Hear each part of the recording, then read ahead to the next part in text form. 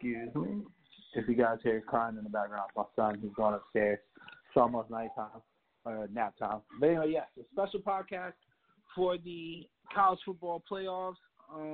Trying to get my host, Marcus, on, seeing what's going on. If for some reason the sound quality is a little bit off, I apologize. I usually do this at my office with my mic, but I'm going by phone today, so we'll see how that works. But anyway, we are actually starting a little later than usual. We've got the Memphis and Penn State game about to kick off in the Cotton Bowl. We've also got Notre Dame taking on Iowa State, I think is the other 12 o'clock game as well. It's setting up for an interesting Saturday. I really think that today is going to be one of the better days of the bowl year so far. We've seen a lot of up and downs in the bowls. If you look at it from a gambling perspective, a lot of the people that the sharps are backing are not winning, which is odd. Generally speaking, sharps are what they are. They're sharp. They're better at it than everybody else. But the smart money has not been succeeding this bowl game, or this bowl season. So it's a little off. Recapping some of the better games, I really thought the BYU-Hawaii game was the best bowl game so far. Back and forth affair. I really enjoyed it. It's not two teams that people are familiar with, but they really came to play. And I think that's one of the biggest things that you're looking for in a lot of these bowl games is, will teams show up? Will they show up? Will they be ready to play? In this case with Penn State and Memphis, Penn State, they had aspirations to be playing in the college football playoffs, so this is somewhat of a letdown for them. However, it's still a chance for the program to finish on a high note. A lot of these guys take a lot of pride in what they're doing. I think they're relatively a young team as well. And, guys like James Franklin still looking to push the programs to the very next level. Cotton Bowl isn't what it used to be, but still, you want to win your bowl game. You want to kind of set yourself up to have something to build off of next year. So James Franklin got his quarterback back, and I think he's pretty much coming in with a healthy team. Memphis lost their head coach to Florida State, and they've got a position coach. I want to say he was a lines coach or something like that. They've got him going as the head coach, and it's just one of those games where you kind of worry, because, he's never called plays before, and that's going to be an issue. I think Penn State lost their offensive coordinator as well, or a play caller for them. Offensive coordinator Ricky Ron ended up going to ODU to be head coach, and then they had a new offensive coordinator named, but then they're using a substitute today. It shouldn't be too bad, I don't think. I think they've had a month to prepare. It's a little different when you still have your head coach, like James Franklin is still there. So, worst case scenario, he could definitely take on more responsibility if needed, whereas the head coach for Memphis is completely gone, and they've had to prepare for this bowl game. It might be a little tough. And Penn State's got some talent. So, still waiting on Marcus, but, yeah, Penn State's got some talent. Penn State's going to beat them. Marcus. Yo, what's up, man? All right, so I was rambling a little bit. I was just talking about the Penn State-Memphis game. It's about to kick off right now, and how, the storyline is, the offensive coordinator for Penn State went to ODU. The head coach for Memphis went to Florida State. So some people were a little turned off by this from a gambler perspective. The line closed at, I think, a touchdown, a straight 7. And I actually like Penn State to cover that today. Yeah, I think Penn State still beats Memphis pretty convincingly. I think Memphis is good enough to make it pretty interesting early on, but I just think now Ricky Ronnie left and went to ODU. But, Memphis is also in transition too. You lose a guy like Mike Norvell who goes to be, your coach. But I think Penn State beats them by at least 2 touchdowns, man. I just think Penn State's a really talented football team that probably not underrated it, but maybe let's say undervalued. So I just see, them just being able to win at about I'll say like a 37-17 kind of game or something like that, man. Like I don't see it being pretty close, but I mean I could be wrong. Now I'm not really sure who the co-coordinator is at Penn State. Now if James Franklin starts calling plays, then I take Memphis by 21. But anybody other than them should be with the control. Worst case scenario, I mean, at least he understands, the ebb and flow. Like he can handle. This is the same guy. Well, he can. But no, this is the same guy that called the zone read on the 4th or 6th. Yeah, well, I mean, I don't want him actually calling my plays, but Chase Young. Yeah, but if you trust that dude with the nuclear code, if I had to pick between James Franklin or the position coach that just got promoted to prepare for this bowl game, I'm gonna have to go with James Franklin. But yeah. I think the key here in this matchup is we just the first play just went by. And it was an incomplete pass from Penn State. But I think the big key here is that both of these offenses are explosive offenses. And whereas Penn State is definitely man for man the better team, they have been known to give up explosive plays. And it really hurt them in the Minnesota game, actually. But that's kind of their Achilles heel. And you just worry about the motivation, and I was talking about that a little bit before you got on. Like, you got the number 10 team in the nation, Penn State. They had aspirations. They started pretty hot, and you got to think that they're a little let down by being in the Cotton Bowl, even though they're coming in at 10-2. You worry about them, getting up for the game, and I think. Yeah. I think we've seen that in years past. We've seen that last year when Texas played Georgia. Let's just keep it a buck. Georgia was not into that game like they should have been. They really shouldn't have lost that game. But, you just don't know what you're going to get. Guys start to sit. Guys start to think about the future. And, I mean, the Cotton Bowl is kind of cool because it's in the Cowboys Stadium, correct? Yeah, it's in the Cowboys Stadium. I mean, I consider it to be, even though it's not on New Year's Eve, I consider this to be one of the, bigger bowls. But like you said, man, it was kind of a letdown season in some ways it was a letdown season for Penn State. But, I agree in that one. You never know what you can get with some of these bowls. All right, so Penn State just went 3 and out. Would you still take the 7? Yeah, I'd still take the 7. I mean, the way it's looking, that was almost. That was a good play. Yeah, I was watching it now. I just turned it on myself. But, I'd still take them with the 7, man. I think one game I didn't – I honestly wanted to take Iowa State at the 3.5 against Notre Dame. So I was considering that, but I really liked how Notre Dame ended the season, and I really think that like everything was clicking for them, and these guys they just want to continue. They just want to win out. Like, they want to keep it going. So I wasn't too concerned about that. And then just thinking about how I just can't trust Iowa State's defense. I just can't. I can't. And Notre Dame has got they've got the methodical approach to their offense where they work through the short passing game and they can grind people as well, where they can really make it tough. And in my mind, I was thinking of the Iowa State-Baylor matchup, and I'm thinking to myself, Notre Dame is definitely a better version of Baylor when they have to be for the most part, and I just felt like that was an edge. Like, the 3 didn't scare me, and it's in New York, I think, so that's not too far for them as well. It's practically a home game, So I honestly, I really think that this was miscapped by Vegas, which rarely would I say something like that. I should have told people to hammer it when I gave it out, but I didn't, just because, again, it's been one of those funky kind of bowl seasons. But looking at the proximity of Notre Dame to the bowl game right here, how they ended the season, and the styles of the 2 teams, I really think that this should have been a little bit higher than 3.5. And I mean, like you said, I agree with you. I think that Notre Dame kind of had to reset a little bit towards the end of the season, and they finished the season pretty strong.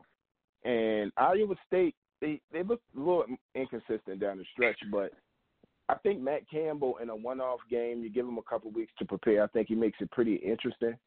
And Brian Kelly, because that offense still hasn't looked great. It's had its moments where, it's looked like a powerhouse, where it looks like one of the better offenses in college football. But at times, man, their offense can get really, really clunky, and they just, they're just ineffective sometimes on the offensive side of the ball. And I can't really figure that out about Notre Dame. I just don't.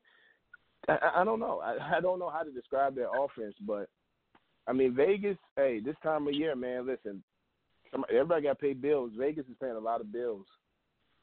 Yeah, I look at it like Notre Dame. I hate saying pro style, but they do have a very pro style offense where they have explosive playmakers on the outside, generally speaking, but they still take a more conservative approach to their play calling, and they are one of the few bigger programs who utilize their tight ends on a regular basis, and they're going 3 and out as well. But I feel like what we're seeing is a lot of filling out from the two favorites right now. So we'll see how it turns out for them. I don't trust Kelly in most big games, but I don't consider this that big of a game. I don't think his bowl record's that great either, but a lot of that, in my mind, has been them being overmatched against like Bamas and Oklahomas and things like that. Oh, snap. That was a good play. They just got a turnover. Good strip, too. So Notre Dame will get the ball on the other half of the field. So, I mean, that's a good boost, too. It looks kind of empty, though. But let's talk about some of the factors that go into a bowl game, and not just from a gambler perspective, but even from a team perspective. So a lot of these lesser bowls, we question if teams are motivated and things like that. What do you think is the most important factor to determining if a team is going to be successful heading into a bowl game? A couple of things about bowl games.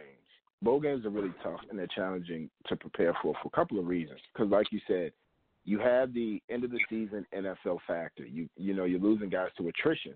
And now with guys starting to, take a little more control of, I guess you could say, their career and sit out some of these bowl games, that makes it tough. But also, if you look at it from a personnel and a management standpoint as a coaching staff, you like bowl games because it allows you extra practices to essentially, play your younger guys. Your younger guys start to get more snaps and more experience during the bowl games. You start to kind of really replace the experience, and I think that's been the most important things about bowl games. You can kind of, guys that are younger teams, I should say, sometimes have a tendency to probably perform a little better because you get to kind of give younger guys more snaps and get to really see what they're all about. But bowl games, it's challenging for so many people because, like you said, you have guys like Penn State, Michigan, Wisconsin, who really had national championship aspirations, and now you get to the end of the season, you're a 9-3, 10-2 team, you're on a decent bowl game, but it's not where you want to be. It is really hard to, get a group of, 19, 20-year-old guys to get rallied behind that, and also, especially guys who are going to make $1 million in, a few weeks here. It's like, nah, man, I'm out of here. So I think as a coach, it's just kind of, you just got to dial in and get everybody on the same page, but with a 85, 20-year-olds, that's kind of tough. Yeah, I think the one thing that bothers me or has bothered me this bowl season is I haven't really seen the aggressive play calling from the coaches either. Like, I mean, I complain about this at the NFL level too. I feel like when you're in a postseason position in any type of like football, you should play to win the game. Like, you should. Like, what do you have to lose? Like, why are you playing so conservative? Like, Notre Dame, oh, wow, that's a good move by the quarterback to get the first down. But they just had, like, a 3rd and, 2. They ran a toss play. I already hate that in general because Iowa State is built on speed on their defensive side of the ball, so they can get to the edges. And so instead of cutting it up, the guy tries to beat the guy to the edge and he loses 3 yards. And I'm just like, why would you even call that, Ken? Why would you even bother calling that? That's such a conservative, chump call. But I've been seeing that a lot, and I will tell you right now, man, out of all the bowl games that I've seen so far this year, the ones where the coaches literally don't have a clue as to what they're doing, it stands out like a sore thumb. Like you can see people you talked about Franklin and his play calling and stuff, and we've seen evidence of that throughout the year in big games. But it's just something about being in a bowl game. I don't know if it's because generally that's the only game on TV that day, but bad coaching just stands out so much. Temple, bad coaching, awful. Oh my God, they got destroyed from the jump. And I gotta say, Brown is one of those guys that's doing it right. I'm not trying to talk about it too much, but I really think he needs to be commended for the job that he's done in North Carolina and the energy that he's injected in that program. And Chase made a good point in our group chat about how a lot of these teams that are having revivals are basically in states where some of the bigger programs have just leached kids from those states. And now they're pretty much doing a campaign to take back that state. So, if Matt can keep the kids in North Carolina and then work his way down south a little and mooch off of Virginia as well, he's going to have a decent program. He's going to have a good team. Yeah. And I think that's showing up in his recruiting efforts as well. The kid that they got at quarterback, they flipped from Florida State after Florida State had some coaching. Yeah. And he's not awful, but I think he's talented.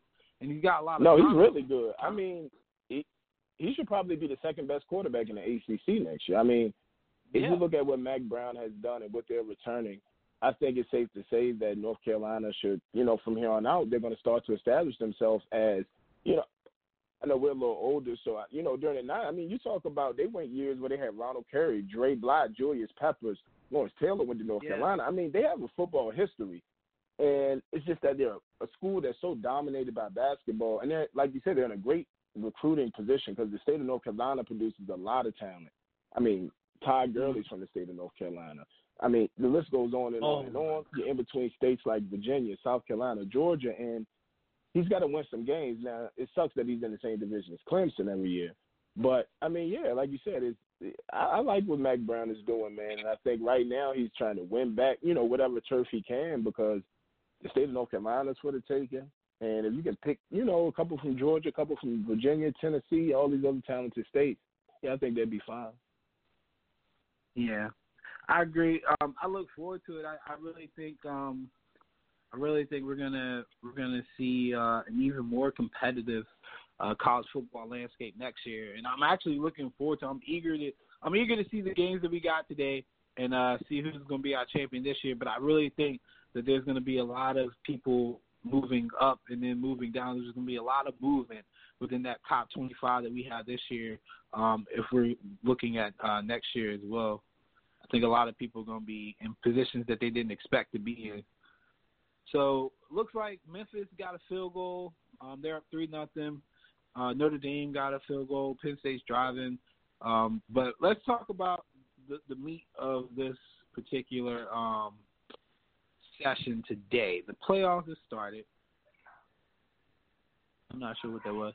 Anyway, the playoffs have started, and we've got at 4 o'clock, I'm going to miss most of it, but Oklahoma, LSU, the line is at 14, I believe, still. And as at the start of this podcast, the line's at 14, over-unders at 75.5. What do you think is the storyline in this game, and how do you see it playing out? The storyline of this game is which defense is going to establish itself. Yo. I think. I'm sorry.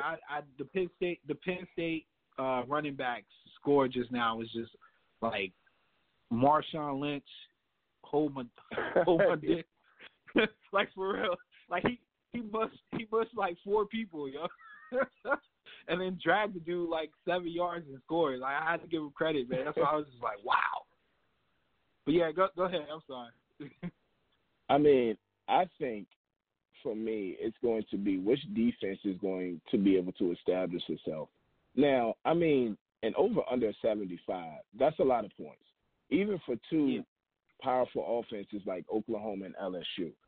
I don't see LSU giving up 40 points to Oklahoma. I just don't. Now, but I do see a scenario where I see LSU giving up 40 to Oklahoma. So it's like, Oklahoma to LSU. So I'm just like, at some points, Dave Aranda and Alex Grinch, two of the better defensive minds in college football, have to find a game plan to maybe, you're not going to stop these offenses, but slow these offenses down. Who's going to be able to get some stops in critical moments? That's really what I'm interested to see. And Jalen Hurts, man, he's never lost to LSU, and I don't think he's had a great season. I really thought Chase Young and Justin Fields should have been higher above him in the Highland rankings. But, hey, that's in or there. But I want to see what Jalen Hurts shows up, man. He's had some moments in big games this year where he's been very, very inconsistent in throwing the ball. So I know they're going to have guys like CeeDee Lamb. I mean, their wide receiver core is awesome, Hazelwood, and so many weapons that they're going to have. And we all know that Lincoln Riley's going to have a great game plan. So I think those two things will determine how Oklahoma plays. And for LSU, I mean, the running backs, he's a little banged up. We know Barrow's going to be sharp. I expect – honestly, earlier when I saw the line, I wanted to take Oklahoma to cover the 14, but the more and more I think about it, I think LSU wins by 17 or more. I could see a 35 to, I don't know, man, like 10 game. I know Oklahoma's offense is potent, man, but I just don't. Jalen Hurts is so inefficient as a passer in some games that I just don't. Maybe I'm putting too much credit into LSU and just disrespecting Oklahoma like it seems that everybody else has been, but I just don't see it for the Sooners, man. Yeah, when I looked at this game early on, I think it opened at 13.5, and I was like, man, what? That's so disrespectful to Jalen Hurts. I mean, he ain't never really been blown out like talking about it. But then the more I got to thinking about it, looking at the edge rusher that Oklahoma lost, I think they're missing a safety as well. And then considering what I know about their defense and what I know about LSU's offense, it really is like when people have questioned if LSU or if Oklahoma will ever stop LSU. I think that's a legitimate question. Like LSU could probably score every possession if they really wanted to. And the thing about Oklahoma's defense that I don't like is that they give too much ground, and they tend to play what I call bend but don't break defense, and they kind of give too much ground as driving in, they try to clamp down on you around the red zone. It just ain't going to work against LSU, man. Like, once you allow them to get into a rhythm, you just create a monster. And it's just – I really think stylistically the way Oklahoma plays is going to benefit LSU from the offensive end. I personally think that LSU, with the fact that they got somebody like Stingley, like they really can get some stops against a lesser passer like Jalen. And we know they got a lot of weapons, but when you got a legitimate cornerback that can lock down the side of the field, like, it really helps a defense, man. You can do a whole lot of things. You can send a lot more pressure or give different looks. I really think this is an opportunity for LSU's defense to kind of showcase some more skill that we just haven't seen throughout the year from them. But in all cases, they've still done enough to win, obviously. And when they needed to step up, they have. And I think we'll get the under in a scenario where Lincoln and company just try to limit how much time that LSU has with the with their offense. One interesting stat that I read that I think a lot of people should hear is that Oklahoma, because they score a lot of points, people assume that they're an up-tempo offense. Their pace is actually below average in regards to how many plays they run per game and how quick they get those plays in.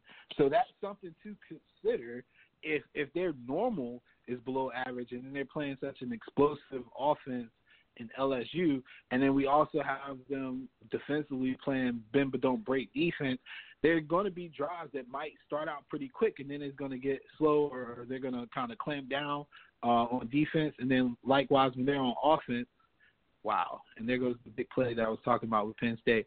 But like when they're on offense, they're probably going to go a little bit slower than people anticipate. So it's an interesting matchup. I'm still going to take LSU to cover. 14 is a little chunky for me. I liked it better at 13.5, so I would just buy the hook down to 13.5. But I don't think them winning by more than 2 touchdowns is far-fetched. And it's nothing against Oklahoma. It's just the matchup, man. Yeah, they just don't have it. I mean, two stats that stood out to advanced statistics is that for Oklahoma, their opponents have been scoring at on 93% of their red zone attempts. That is crazy. That is bad for a defense to have an opponent score 93% of the time when they, get points in the red zone. Like I can't imagine that. And also, they've had 62 plays of 20 yards or more. You give up chunk plays to LSU, this thing is going to get out of hand really, really, really fast. So it's like if you can't stop people from scoring in the red zone, you can't you can't shorten the field, and you also expanding the field by giving up big plays. That's really hard as a coordinator, man, to get into a rhythm and to really dial in and try to stop an offense like LSU. Yeah, and I really think people need to understand that the LSU offense is really that good. Like, to me, it's not an exaggeration. Yeah. Like, they really have the ability to score on Oklahoma every single play. Matter of fact, the easiest job today will probably be the punter. The easiest job today. I think that's the consensus across the college landscape. People are anticipating LSU to win this thing and win it in dynamic fashion. One other interesting stat that people might want to know, the Oklahoma defense, I want to say is, and this comes from Action Sports. Action Sports has advanced metrics that they call havoc defense, basically disrupting backfields and passing or pass rushing. And I think Oklahoma was a top 10 havoc defense as far as their pass rush goes. The gentleman who is out was responsible for almost 70% of their havoc. Yeah, he's their leading pass rusher. So it's not like I said, he's a very, very key person to miss in a matchup like this, and I think that ultimately that's going to hurt them because Burrow under pressure is still magnificent. So I can only imagine if they can't really get anything on him. And then how do you compensate for that? How do you make up for the fact that you don't have that? And generally, people send more pressure. They do more blitzing. Yeah. And if you're blitzing when you're not normally in positions that you blitz in, like if you're adjusting in that way, then your personnel has to adjust. And they're used to having this extra man here in zone or this extra man kind of roaming around the field when they're in man coverage, and they don't have that anymore. And like we were talking about, it could really set them up to be a little off balance, and this could turn ugly. And if it does, again, there's no knock on Oklahoma. It's just the matchup, man. I know you're upset because you really wanted to go to the game in Atlanta and see Ohio State. I did, man. I was so disappointed we didn't get the 1 seed just because I knew we'd have been playing in Atlanta. But it is what it is now, man. We ready. It's how I feel about the game. Yeah, so let's talk about the game. I don't recall the over-under. I think it was like 63. I could be wrong. Yeah. But the spread is, at the time of the podcast, the spread was 2.5. 2.5. With Clemson favored. But Clemson versus Ohio State is, everybody keeps saying this is a national championship. I mean, the longer we take to get to the national championship, the more I'm inclined to say we got to stop disrespecting LSU. But this is the game that everybody wants to see. in lieu of the national championship. If I can't get the national championship today, I definitely want to see Ohio State versus Clemson. I know the fan bases kind of want to see it. There is a slight history of some bad blood between the programs after that 31-0 whipping that they took a couple years ago. But here we are, Ohio State, Clemson. Yeah. I know you got Ohio State. Why? For me, I just feel we're the most complete team in the country. And because it's just always funny to me how people can say, I want to start by saying this too. I'm always a big proponent of not who you play, it's how you play.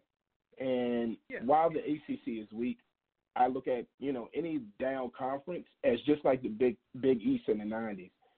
Miami were beating, they were beating up on Boston College. They were beating up on Pitt. They were beating up on Syracuse. And people were like, that just won't work in the national landscape. And here you are, they're getting the national championship and they're beating everybody by 30, 40 points. But when I look at this Ohio State team, I think Clemson is talented. I think Isaiah Simmons is one of the most versatile athletes I've ever seen in football, maybe since LeVar Arrington. That's really, he wears number 11 like LeVar Arrington. When I look at him, that's who he reminds me of. He's 6'4", 225, versatile defender. He plays safety, he plays some linebacker, some rush in. They do a lot of different things with him, and I think he's going to be the guy that's really going to keep an eye on Justin Fields throughout the game. But Wyatt Davis and the interior of our offensive line, and I just think our offensive line in general, that is run 3-3-5 against us just isn't going to work because we're just going to power inside zone and outside zone you to death and just really establish the ground game and allow Justin's hurt. We know that. Nobody knows how healthy he is. Ryan Day gave him a vote of confidence this morning, and I just think that Jeffrey Okudah, Shaun Wade, Damon Arnett, Chase Young is just going to be a literally athlete-for-athlete type of game. And I know people – these are two different teams, or I'm talking about Ohio State from, the 31-0 loss. You're talking about a team that really everyone knew all year. Chase and I used to always talk about our lack of vertical passing game, so we wasn't surprised. I was surprised that we got beat that bad, but it's not surprised that, a great opponent really embarrassed us on the national stage. And I think that does linger, but I think it's just been a lot of beef with Clemson. We've never beaten them in the postseason and since the day of Woody Hayes. Also, Jackson Carman, the starting left tackle, was probably the biggest recruiting miss in Urban Meyer's career. You're talking about the number one player in the state of Ohio. It was pretty much a Buckeye lean up until National Signing Day when Dabo Swinney pretty much said, listen, man, Urban's done. He's finished, and you'd be silly to go to Ohio State. And, as fate would have it, he was right. That a year later, here we are, in this scandal with Urban Meyer and, Zach Smith and Courtney Smith and all those things that happened. But when I looked on it on paper, man, I just think we're the most complete team in the country.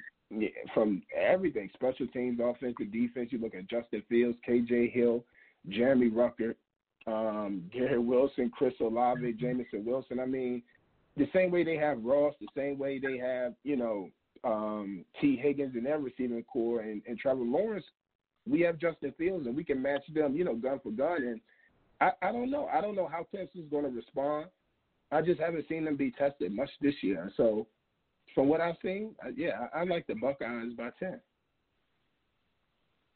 So I like Clemson because, like you said, I'm not really looking at who people play per se. It's more so how they play.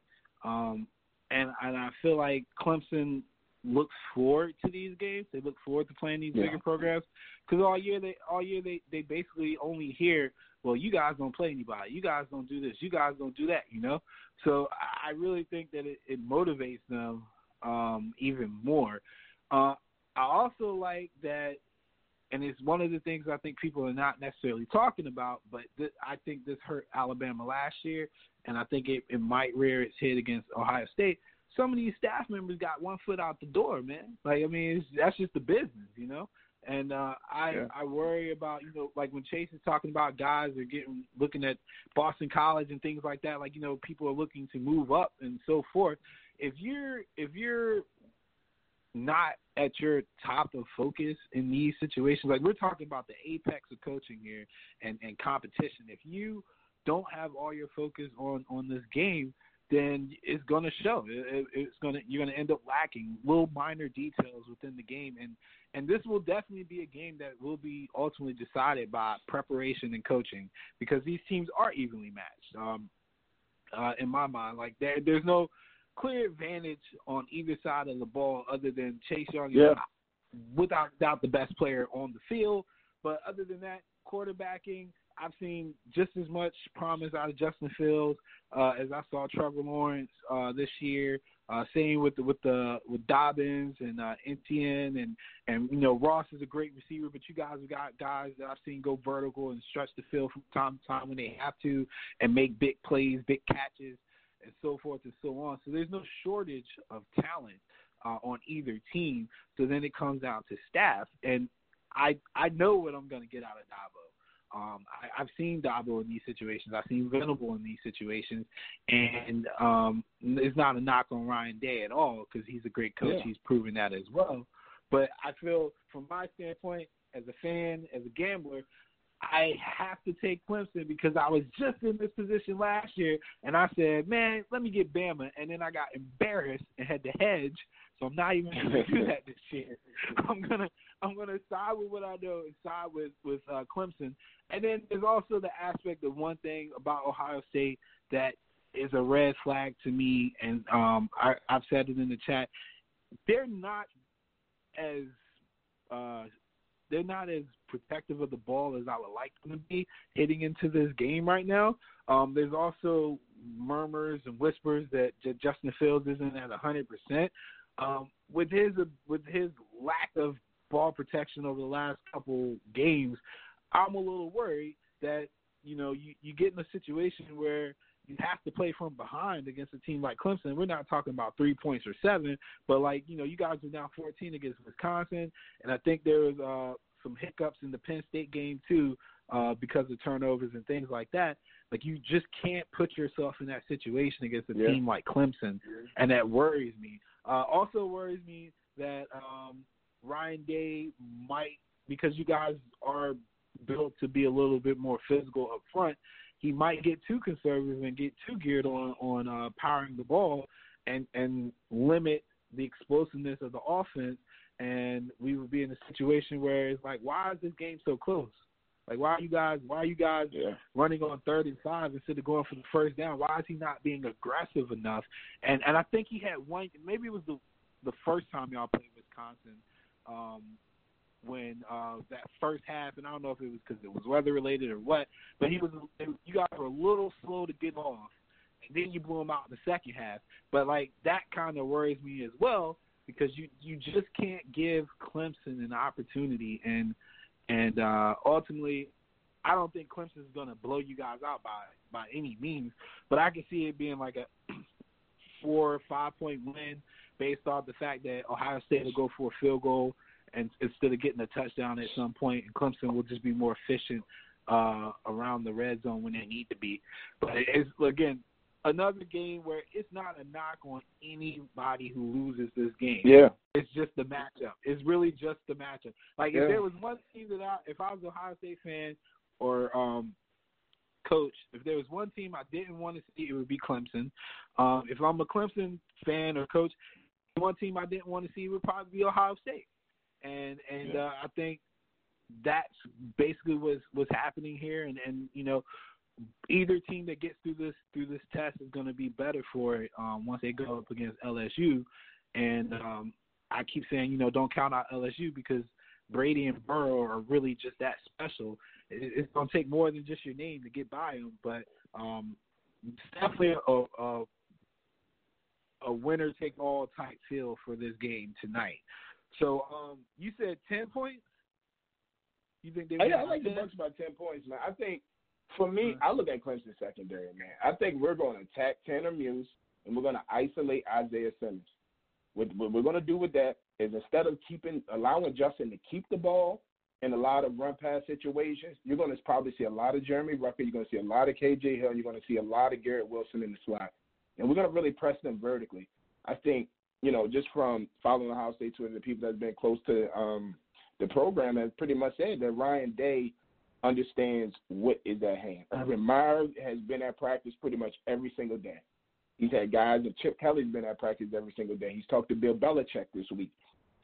He's a guy that's pretty dialed in. And just like people had their doubts, I mean, I'm old enough to remember when Clemsoning was a thing. We're only a few years removed from that. And I think at some point, Dabo had to make his presence on the national stage felt. And I think, Ryan Day is going to do that because, I mean, if you go by the 24/7 team talent composite, there's only one roster in college football more talented than ours, and that's Bama. And not by much, a very marginal fraction. I think Ryan Day has done a really good job of, and I know Jeff Hafley's leaving, but the same thing can be said. Jeff Scott was Clemson's offensive coordinator. He left as well to go be the head coach at USF. Yeah. So that's why when I really look at this matchup, man, it's just like quarterback play. Man, that's a push. Like you said, both quarterbacks are great. Wide receiving core, I'd give the edge to Clemson. Defensive line and offensive line, I'd give the edge to Ohio State. It's like, man, like it's literally a battle of two Goliaths, and like you said, it's almost sucks that either team has to lose this game because it's just two juggernauts that's just going to match up, man, and just go play. But I like the Bucs by 10 because I feel like Justin Fields is probably going to give him – he's a lot – I think he's close to 100%. I know he said earlier in the week it's probably 85, 90%, but I think that was kind of a smoke screen, just kind of like, hey, man, they caught him in an honest moment. But I just think, man, they're not going to be able to stop our run game. With Master Teague, J.K. Dobbins, and with Justin Fields. So I don't know if Clemson has really seen a run game as dynamic as ours because I know the thing I love the most about Ryan Day is he didn't just diversify our passing game. He diversified our run game. We run a lot of zone-based scheme, which is mid-zone, inside zone, outside zone. Then the next element of that is the zone read and the RPO. Then we run a lot of gap things, a lot of counter, a lot of powers, a lot of traps. We do a lot to keep people off balance, and I know people probably going to expect, us to come out really throwing in and slinging around the field. No, I think it's going to be a very methodical approach. And one that I think people talk about us when we get behind or what Justin Fields is going to do, I'm like, we've been tested. We've seen that. I've seen Justin Fields. I mean, I don't know what more people want from the guy. I've seen him get knocked out, essentially. He came back he obviously was not healthy in the Wisconsin game. Then we came back and scored 28 unanswered. I mean, it was just literally like, wow, this is how dominant at this team. Because we've seen the Ohio State ceiling. If Ohio State plays to the ceiling, I don't think there's a team in college football who can beat us. Yeah, and the thing about Ohio State that's difficult to plan against, too, is that Ryan Day, when you say diversify your run game, I mean, it comes from a lot of different looks, too. I think a lot of people don't give him credit for that. You've got a situation where the team can come out in what looks like a heavy package, and they can pass the ball, and they can get yards off of that. And that kind of opens up the threat of an RPO and play action. So, like, if you get in a situation where you're not in control, if you're Clemson, if you can't manage the down and distance, if you can't make them have to pass in these situations, if you can't control the play sheet of Ohio State, then you are going to run into some problems. And I think that's the biggest thing when we're talking about playing from behind and things like that. I feel like if you're Clemson, you would much rather be in a situation where Ohio State has to pass to come back, or they have to play a little bit faster than what they want, because that plays into your hands. You don't want them to be comfortable. And I think, like, in the same breath that I said, Burrows and that offense will be very comfortable against Oklahoma based off how they play. And we had talked about this earlier in the week. I think Venable and the defense are going to be aggressive to start out because they don't want Ohio State to be comfortable. They don't want Dobbins to get off. Like they're gonna come up with some unique ways to kind of go ahead. No, I was going to say you're exactly right. Brent Venables is one of my favorite defensive coordinators to watch. He doesn't play, but he plays for house money. He's not scared. Mm-hmm. He's literally going to dictate the game to you. So we have to be ready for that. Like you said, we have to know as a program that teams are going to say, look, we're going to really see what Justin Fields is about. Because, like you said, if you let J.K. Dobbins start getting rolling in our passing game, we can do some play action, RPO. man, we can get rolling. We can put up points in a hurry, just like Clemson. So you're right, man. I think Venables is going to come out with an effort-type mentality, and whatever happens, happens. He trusts his dogs, and they're going to come after us. Yep. And then I think we're going to see as well a scenario where what we get in the first half ain't going to be the same in the second half. If the team get going too quick in the first half, I fully expect the game to slow down in the second half. Matter of fact, for both games, I expect once the second half adjustments are made that the teams are going to try to slow down the game a little. But I'm hoping for a good game. I know we're going to get it at 8 o'clock. I'm going to pray for Oklahoma, but I know we're going to get it at 8 o'clock. I'm really praying for Oklahoma-Ohio State national championship. Yeah. God, Penn State's doing that crap that they did against Minnesota, man. I hate these guys. If you're looking for some value, I do believe that Oklahoma right now is 4 or 5 to 1 on the money line. Yep. If you like to take risk, I'm not about that life, but if you like to take risk, that would be the spot to go. Keep an eye on the live lines for these games, especially for Clemson and Ohio State, based off of how close the spread is just to start.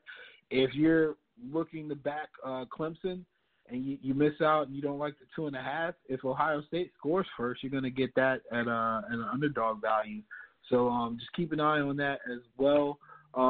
We've got Notre Dame up 10-0. Memphis is up 13-7 on Penn State. So we'll see if Penn State actually wants to play because they're looking like they have to play. So we'll see. But Notre Dame is basically doing what we said they could do, and that's basically overpower Iowa State. So we'll see how that plays out. Both games going into the second quarter. Marcus, we can get back together for a special preview of the national championship. I wish we could go Facebook Live and do the dual screen, but I'll figure out a way. Maybe we could do some kind of video for that. But I would definitely want to do a breakdown of the national championship. And so we're going to have LSU. I got LSU playing Clemson. He's got LSU playing Ohio State. So we will see who's right.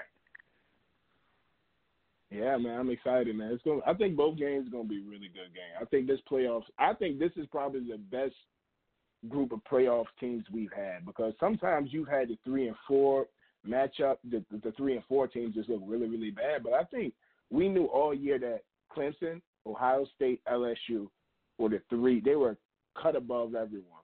And then we just didn't know who that 4th team was. And now that it's Oklahoma, I mean, I'm okay. Like, I'd much rather see a Oklahoma great offense, bad defense than to see, because I feel like Oklahoma has more of a if you can score points, you have a shot in an upset.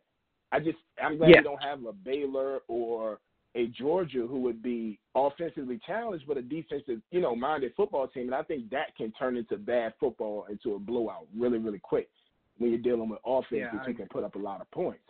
So, man, we'll get back together for the national championship. And I know, I'm preparing myself for the best and the worst tonight, because I'm going to be the biggest troll, or I'm going to get trolled. I got to get my mind right for what could possibly happen in the next, man.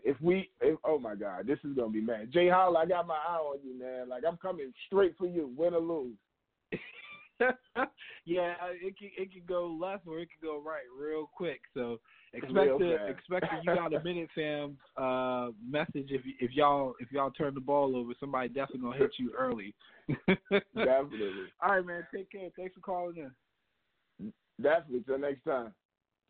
All right. This has been the IBN College Football Playoff Podcast. We got a split on who's going to be where. I went with LSU and Clemson, and then our resident Ohio State fan and co-host Marcus went with LSU and Ohio State.